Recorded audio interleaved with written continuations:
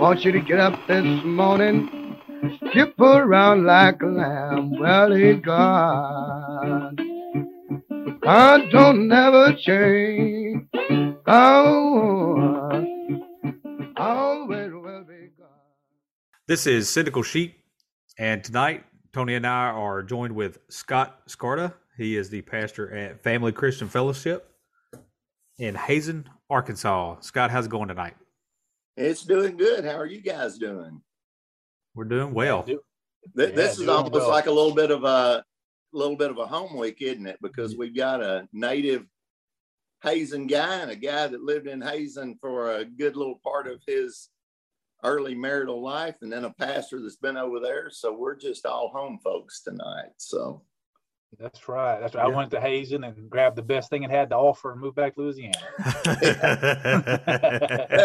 I mean, I'm not going to argue with part of it, but I don't know about this Louisiana thing. But I put you in a difficult spot there. You couldn't. You couldn't argue that. Right? Y'all know it. Yeah, I can't argue that first part for sure. You definitely got the best thing. So anyway, but how you guys doing though? Oh man, doing good. Look, I look forward to speaking with you tonight, and because as you said, I've been in your church for a lot of years. So I guess you can go ahead and qualify and say I was your pastor for a number of years, and so we go back and got a lot of great memories of those times. Certainly do. So indeed we do. So Scott, why don't you tell us about where you grew up? Well, it's funny. I put something the other day, which I make this joke a lot, but I live in Des Arc, Arkansas, and I'm 61 years old. And if I walked about 20 feet to my front door, I could look out the window, and about 700 feet from me, you'd see the hospital that I was born in. So in 61 years, I've not gotten very far, but I was born in Des Arc, Arkansas, a little town of, my whole life, I would call it 2,000 people, although now it's shrunk smaller than that. But, it's under 2,000 people, farming community. And I grew up, my dad was a farmer. That's what we grew up doing. And that was my early life. And all I knew as a kid growing up was being on the farm, and had 3 brothers. There were 4 of us, and we all, joined my dad in farming.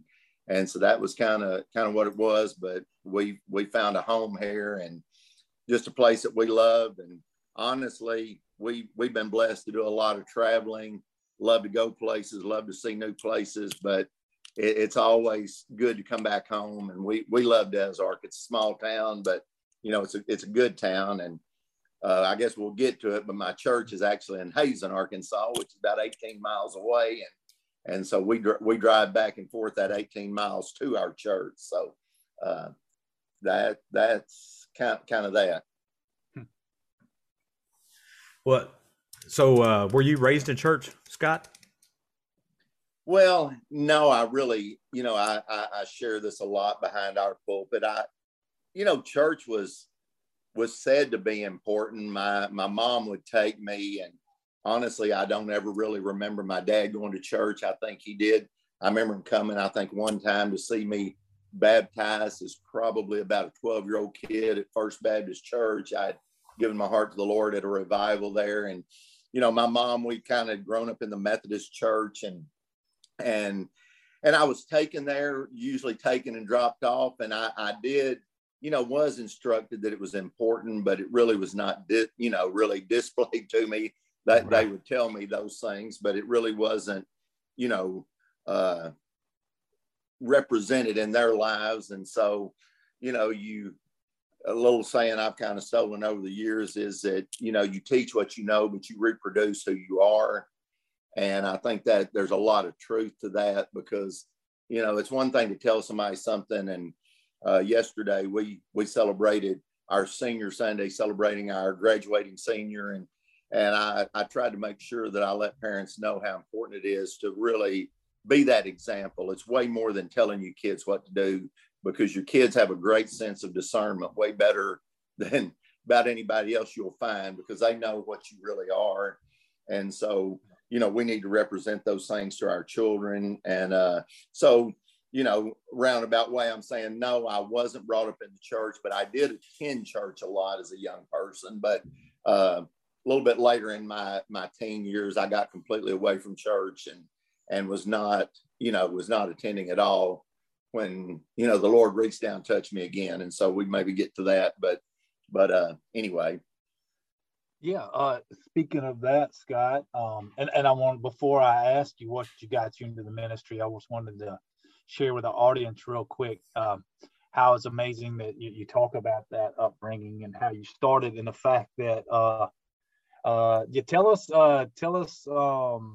how you got in the ministry, but also tell us how many brothers you have that also. Yeah. Well, there's actually there are 4 of us, and 3 of us have pastored. 2 of them are retired. I'm the only one that is still pastoring.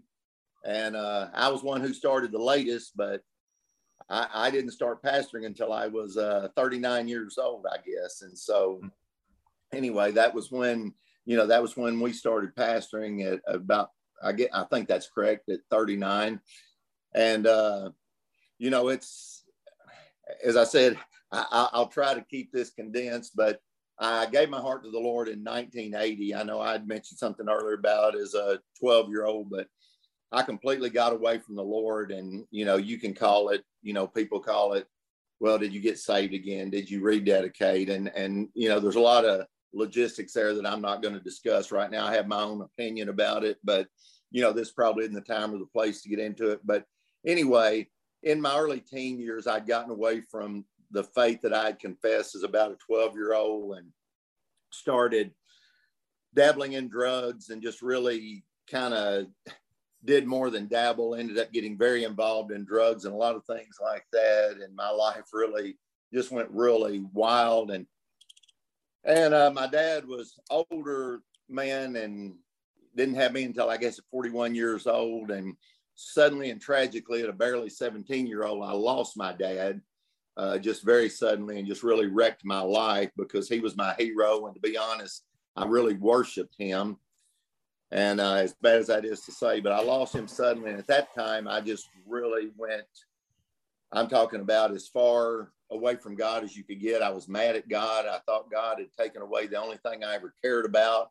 It was something that even when I was out doing the drugs and promiscuous and all the other things I was doing, I would still say a prayer every night. I'd come in and I'd say a prayer and I'd ask God to forgive me for my sins. Now, I was planning on getting up and doing those sins the next day, but I thought that I could just say this little prayer and it kind of gave me a pass just to get on the next day. I think I know better now theologically that I wasn't doing much there, but just trying to cover my backside, for lack of a better word. But anyway, in 1978, when I lost my dad, I really got very angry with God. I thought God had taken away the one thing that I cared about, because I would always, every night when I would say this prayer, I'd ask God to take care of my dad, because I always had this real deep fear of losing him. He was overweight and just didn't live the healthiest lifestyle. And I thought, honestly, I always thought he was kind of a heart attack looking for a place to happen. And so suddenly I lost my dad on Monday, February the 20th. 1978. It's as etched in my mind as any date could be. And at that time, I just went overboard, just kind of running from God, angry at God. My drug use got worse. My just the way I treated my mom and adult authority, and just really fell off the deep end. And I'm going to, try to make this condensed. And that's the way I went for the next couple of years from 1978. And in 1980, my brother, who's immediately above me, he attended a revival here in town that was going on. And what was ultimately ended up being an 8-week revival, in a little old town of less than 2,000 people. And he got saved in about the first week of it and began witnessing to me somewhere down the road. But it was long about the 7th week of that 8-week revival when I went and I heard the gospel message, and I ended up surrendering my life to the Lord. And God began to change things. And my brother ended up ultimately marrying one of the daughters of the pastor of that church. My first cousin got saved in that revival, and he married the identical twin sister of my brother's wife. And I spotted the little young girl there who was only, I guess, about 15 years old at the time. And I spotted her and thought, man, she's young, but she sure is cute. And I had to bide my time for a couple of years, but ultimately I ended up marrying the third member of that pastor's family there, of the daughters. And so anyway, you know, I married into a pastor's family, and God just, you know, we got busy. About 5 years down the road, had our first child, and I guess 3 years later had another child, and we started building pizza restaurants, and I got out of my farming business and got into business. And, you know, somewhere down the road there, I got to looking and realizing that a lot of things had become more important to me than you know, being a father, being a husband. And at that time, God really started dealing with me. And so when he did, I started digging in. And it was some 12 years after my salvation experience that God just really miraculously, I would love to get into more depth, but I know I can't, but I would really like to, you know, at least hit on it.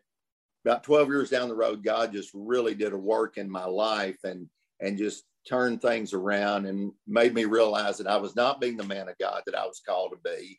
You know, I was going to church. I'd be there 1 or 2 times a week. And, you know, I wasn't doing anything terrible, but I was not a godly leader. God wasn't first in my life. Making money, I think, was first in my life. And so anyway, God did a big revival in my life, turned it around. And at that time, I started seeking the Lord. I just told Aaron a little bit before. Aaron's dad was a sheriff here in Prairie County, and he allowed me to come up. I started coming up every Saturday under his leadership there, and I got to come up to the Prairie County Jail and preach to them. And that's kind of where my ministry started. Never had one person walk out on me. You know, that. So anyway, you know, I had a 100% track record. I'd go in there and preach. Nobody ever got up and left. I mean, it was a perfect thing, and did that for 9 years. 9 years, I'd go up every Saturday to that jail and minister to those inmates and try to just share my story with them. And long about into 2000, God just really started dealing with me about pastoring, about going over and starting a church. And man, I'm gonna tell you what, I've heard people say, and even pastors talk about, well, God said this to me and God said that. And be honest, sometimes I'm like, oh, come on, man, you know that.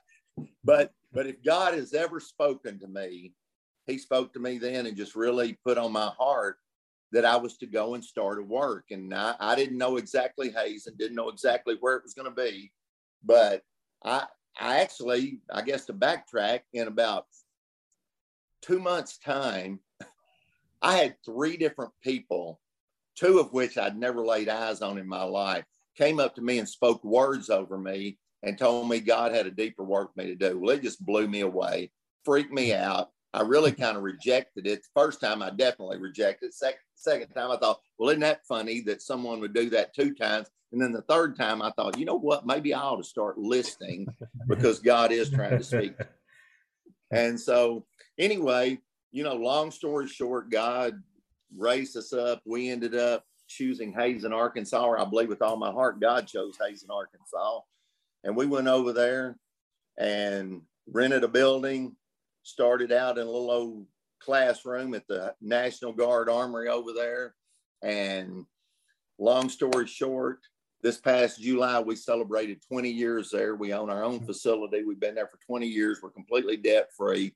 We've got an amazing church of people. God has just been so good to us and done it all in spite of a guy that you know, in his own sense, had no business being over there doing that. You know, a lot of times we, you know, people always say that God doesn't call the qualified, he qualifies the called. And I definitely had no qualifications other than just being obedient and saying, God, I'll go. And he really has done great and amazing things. And didn't mean to ramble there, but that's kind of a little bit, and hope at least that lays a little bit of a groundwork for it. But, you know, and Tony, Melanie, and all their kids were a big part of some of the early days of our church when we were when we first started our building project and moved into a new facility, and such a sweet part of it. So anyway, just some good times and memories, and God's been very good to us. No, that's awesome. That's an awesome testimony, Scott. I think, Melanie and I came along around year 1 or so, I believe it was. So. Yeah. All right. So, Scott, I want to ask you, what is your all-time favorite aspect of the ministry? Well, that's kind of is that a I don't know if that's a trick question. No. Honestly, there's a couple of different sides of that coin, because I will say, on one side of the coin, I'd say I love to preach. I mean, I love preparing and getting to preach the word on Sunday morning. It absolutely, does something to me. And it takes a lot of preparation. It takes a lot of work to preach the word of God. And I preach twice a week, and I rarely miss a time out of the pulpit. Every now and then I do miss, but it's rare. I don't have a lot of guests come in, and we don't have Sunday night service, but Sunday morning, Wednesday night, I'm generally preaching the word, and I love to do that. I really do. I love to prepare. I love to hear from God, and I don't preach a lot of series, and it's not like I go through and just start preaching through. I try to hear each week and look and just see what, I feel like God is speaking to me, because that's just the way I feel like my ministry is centered. I try to see what I feel like the needs are of our body and our family. And so preaching is definitely, right at the top of the list, but also on a more tangible level. I love seeing it catch a hold. I mean, I like seeing people get it. And, there was once upon a time when in 1980 and in 1992, where I know a guy that you're talking to right now that got it, that really got the message, that was touched by the Holy Spirit, that my life changed. And when you go out and preach, you hope and pray that people are going to get what you're sharing, that they're going to get the reality of the gospel, that they're going to get that, hey, God's got something better for you, that they're going to hear and take it. And I honestly, the guy on here, and I will go ahead and say it, I think the guy on here that's joining us on this podcast, Tony, I really felt like I could take a lot of pride in just seeing their family, because honestly, I thought I saw them grow a tremendous amount when they were in our church, and it encouraged me. And I just saw them get in, and I felt like just live the gospel out. And so those are the most enjoyable things, seeing people get it. I don't even know, Tony probably tell you better, but I probably baptized just about every one of his kids, at least the kids he had when he was in Arkansas. Yeah. He's got more kids. He got more kids now, but I baptized most of his children and got to see them grow, and those things, be a part of their family. But those are the things that bring real joy in ministry, is just to see, man. But guy preached that I used to know. He had a saying, and I've quoted it a lot, but he was an old brother that's gone to be with the Lord now. But he said, I've been saved and I've been lost, and saved's better. And, it's true. Saved is better. And if you can get people to see that, what God has for them and how much better their life can be, that's a real enjoyable part of ministry. Yeah. And you were not wrong at all, Scott. I was definitely one of those you saw get it. So, yeah, and I thank you for that. Thank you for the pastoral leadership all the years we were there, and the impact you had, as you mentioned, you alluded to the impact that you and others in that church had on my family. To this day, it still means a lot. And so, as most of us with kids know, it starts at home, but then you need to be surrounded by that, and we always felt like we were. So I thank you for your friendship. Thank you for your leadership, your pastorship through the years. No doubt we fall in that category. Well, we had a lot of good times and a lot of good memories there, and so thankful that felt like when we sent you on that it was all God's plan and his timing, and that he was going to do great things. And I know he's continued to. And as much as we hated to lose you, I was still proud of, for lack of a better word, I was proud of the product that we were sending to Life Water Church. And I remember you even contacted me when you were looking at that church and asking me what I thought about it. And I said, man, this is a church that's just kind of beginning. And I think it'd be a great place, Tony, because I thought you could grow there with it.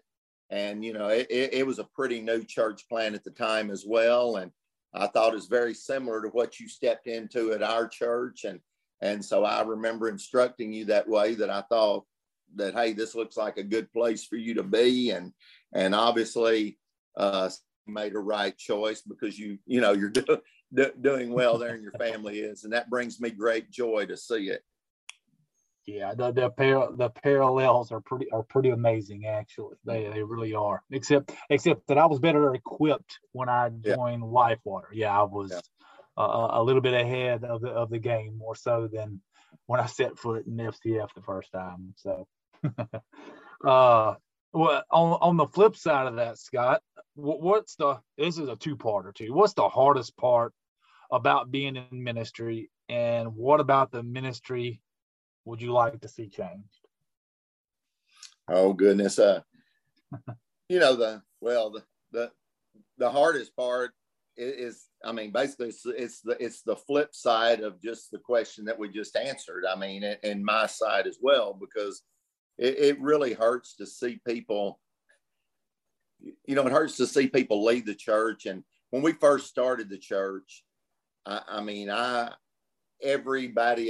every time someone came in, I thought, okay, this person's going to be here forever. I didn't know the way ministry worked, that people come and go and people will leave you and people will hurt you. And I think people, honestly, I really don't think they know how bad it hurts a pastor for someone to leave until they've been in that position. And you can think that but I will assure you, nobody who has not been a lead pastor or a pastor in a church knows the full feeling until you've been in that position. It doesn't matter how close you are to the ministry, because I had brothers that were ministers. My father-in-law was a minister, and God gave me a great illustration shortly after I became pastor. And it came like it hit me right slap dab in the face, because I was under pressure within the first couple of weeks of us stepping out. And I very easily could have left because it was tough, but I realized that there was a big step, even though when I was in my home church, I sat on the front row. Well, going from that front row, just that few feet to where that pulpit is, and turning around and facing everybody is a huge difference. And as God showed me, when you're out in the congregation, everybody is looking at one man. Everybody's eyes are on me. And so they feel like I ought to be making decisions that are going to benefit them, that are the way they think that things ought to go. And when you're the pastor, you're looking out there at a multitude of people, and you got to look at what's best for the sheep. I see a sheep behind Aaron there. Yeah. You look at all the sheep. You don't look at one person. And so I've tried to do that and do that faithfully, but it's a big difference. But, and Tony, it was sad losing Tony's family, and we cried and we prayed over them. And matter of fact, we helped move them to Louisiana. But that was done right. I mean, they were moving, they came to us, we knew. But when you're in ministry and people just sometimes up and leave, and you have no idea why they left, and you struggle with that, and you lay awake at night and wonder, well, what happened? Did I do something? And I just recently heard, and y'all probably know of James Merritt, who pastors a huge church out in, I guess, the Atlanta, Georgia area, on television. But he was telling the same story about someone in his church, and he talked about how much it hurts over the years, and said someone who had been in his church for like 20 something years just up and left, didn't say why. He tried to contact them. They wouldn't return his calls. And I don't, this probably sounds bad to say, but in a way, it almost made me feel good to know, okay, this does happen to other people. But, and he's in a big mega church, and this was people that he was close to for 20 years, but just left. So the thing that I would say that hurts the most is, or would want people to know, is how bad pastors care about you. And I really believe that I can say that for most pastors. They genuinely love the people, and they care. And if you're going to leave, let them know, come and talk to them, let them pray over you and send you out with their blessing if that's what it needs to be. But when people just pack up and leave and don't give you any reason why, it just leaves a lot of hurt for a pastor. So was there another part of that, Tony, or did I get that all? The second part to it was, I think you probably, the answer's in there, but if you want to answer specifically, it's what about the ministry would you like to see changed? And yeah, well, I don't know, man. I don't think the ministry's broke. I don't know that there's anything that needs to be changed and fixed. I was a little bit encouraged the other day just in my own self, because it's really easy. And I discussed this with my wife, because I'm pretty hard on myself. And when God called me to pastor, I started telling God, I had this argument with God, going back to what I said earlier, but I didn't finish probably my feelings on it. But I really argued with God because I'd not been to Bible school. I was 39 years old. I'd not been to Bible school. I had preached, I know, less than 10 messages in my life. When I stepped up behind the pulpit as a pastor, I'd preached less than 10 messages in my life, and that's being generous. And I'd not been to Bible school. I mean, I didn't have the whole Bible memorized, none of those things, but God really started speaking to me. And I argued with God about, hey, I'm not near as smart as this guy. I looked at my father-in-law. I looked at my brother. I looked at these people and thought, God, I can't do this. But what God showed me and spoke to me, and I actually shared this yesterday because I was sharing with young people, God, as clearly as I've ever heard God in my life, he said, you got a great family. And I got a great family. I'm going to celebrate 40 years of marriage here in just a couple of weeks. I've got 2 grown daughters, 35 and almost 32. They both have 3 children. They're married to Christian men. They've lived for God all their lives. They never got out in the world. They did things right. They saved themselves for marriage. And we need a world, or we need a ministry that goes out and gives those things.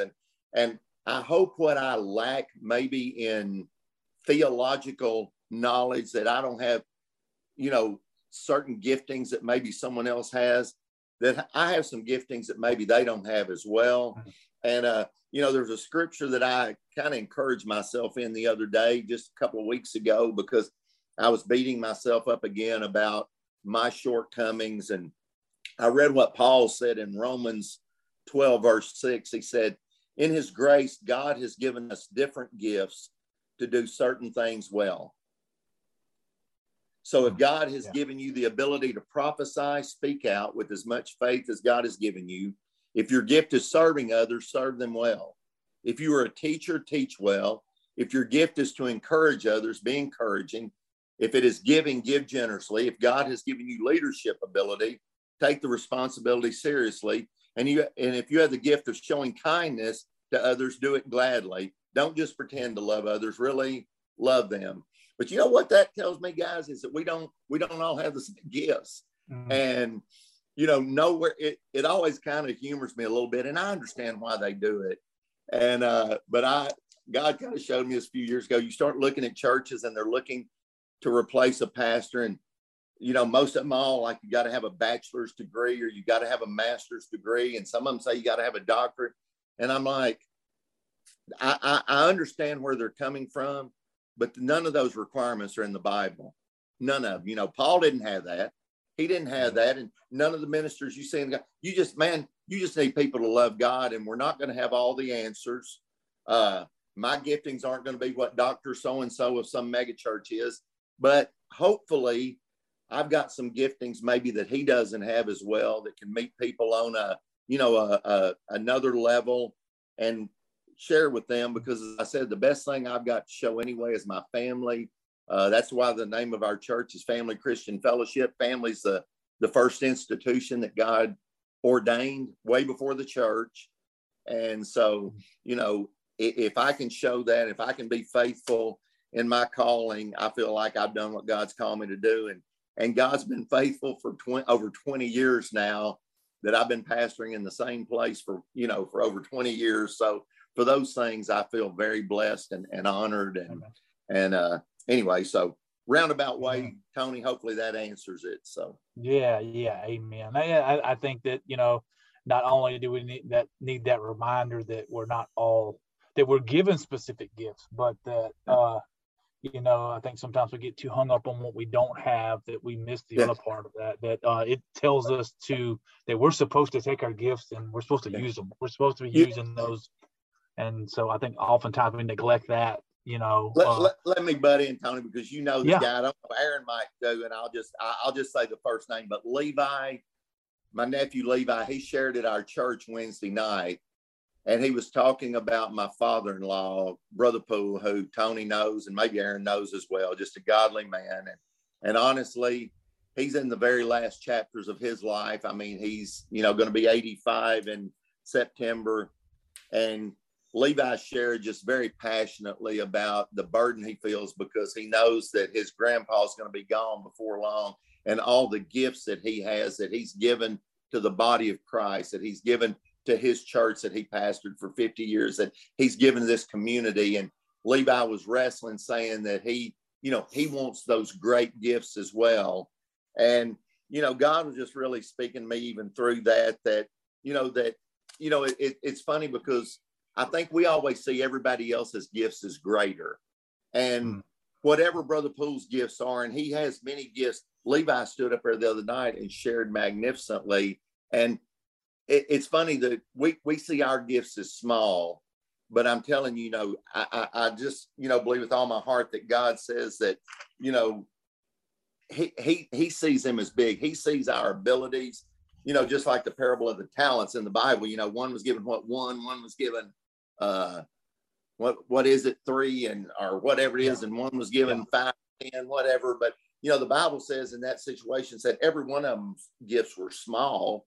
They were all small, but God gave each one according to their abilities and just wanted us to use what we've got. So we've got it's hard not to compare yourself with people you hear on radio and TV and all those things, or that do other podcasts. And the fact of the matter is, God called y'all to do what you're doing. He called me to do. And so if we can just be faithful in the little things, I think God will take care of the rest. Yeah, that's a great word. As a matter of fact, I think God called me and Aaron to reach a very small, specific group of people. Very small group of. It's probably lack of quality guests or something. It's because you need better guests. But anyway, no, I think our guests are the best part of our show. The devil always wants to tell you though that your gift is small. And if you're hearing that, I know that it's from him. But Scott, that's a good word to lead out on. We're gonna cut it right there. And we want to say we appreciate you coming out tonight and doing an interview with us. And it's been a blessing. Well, I didn't mean to ramble, and hope I didn't there, and hope. No, you're good.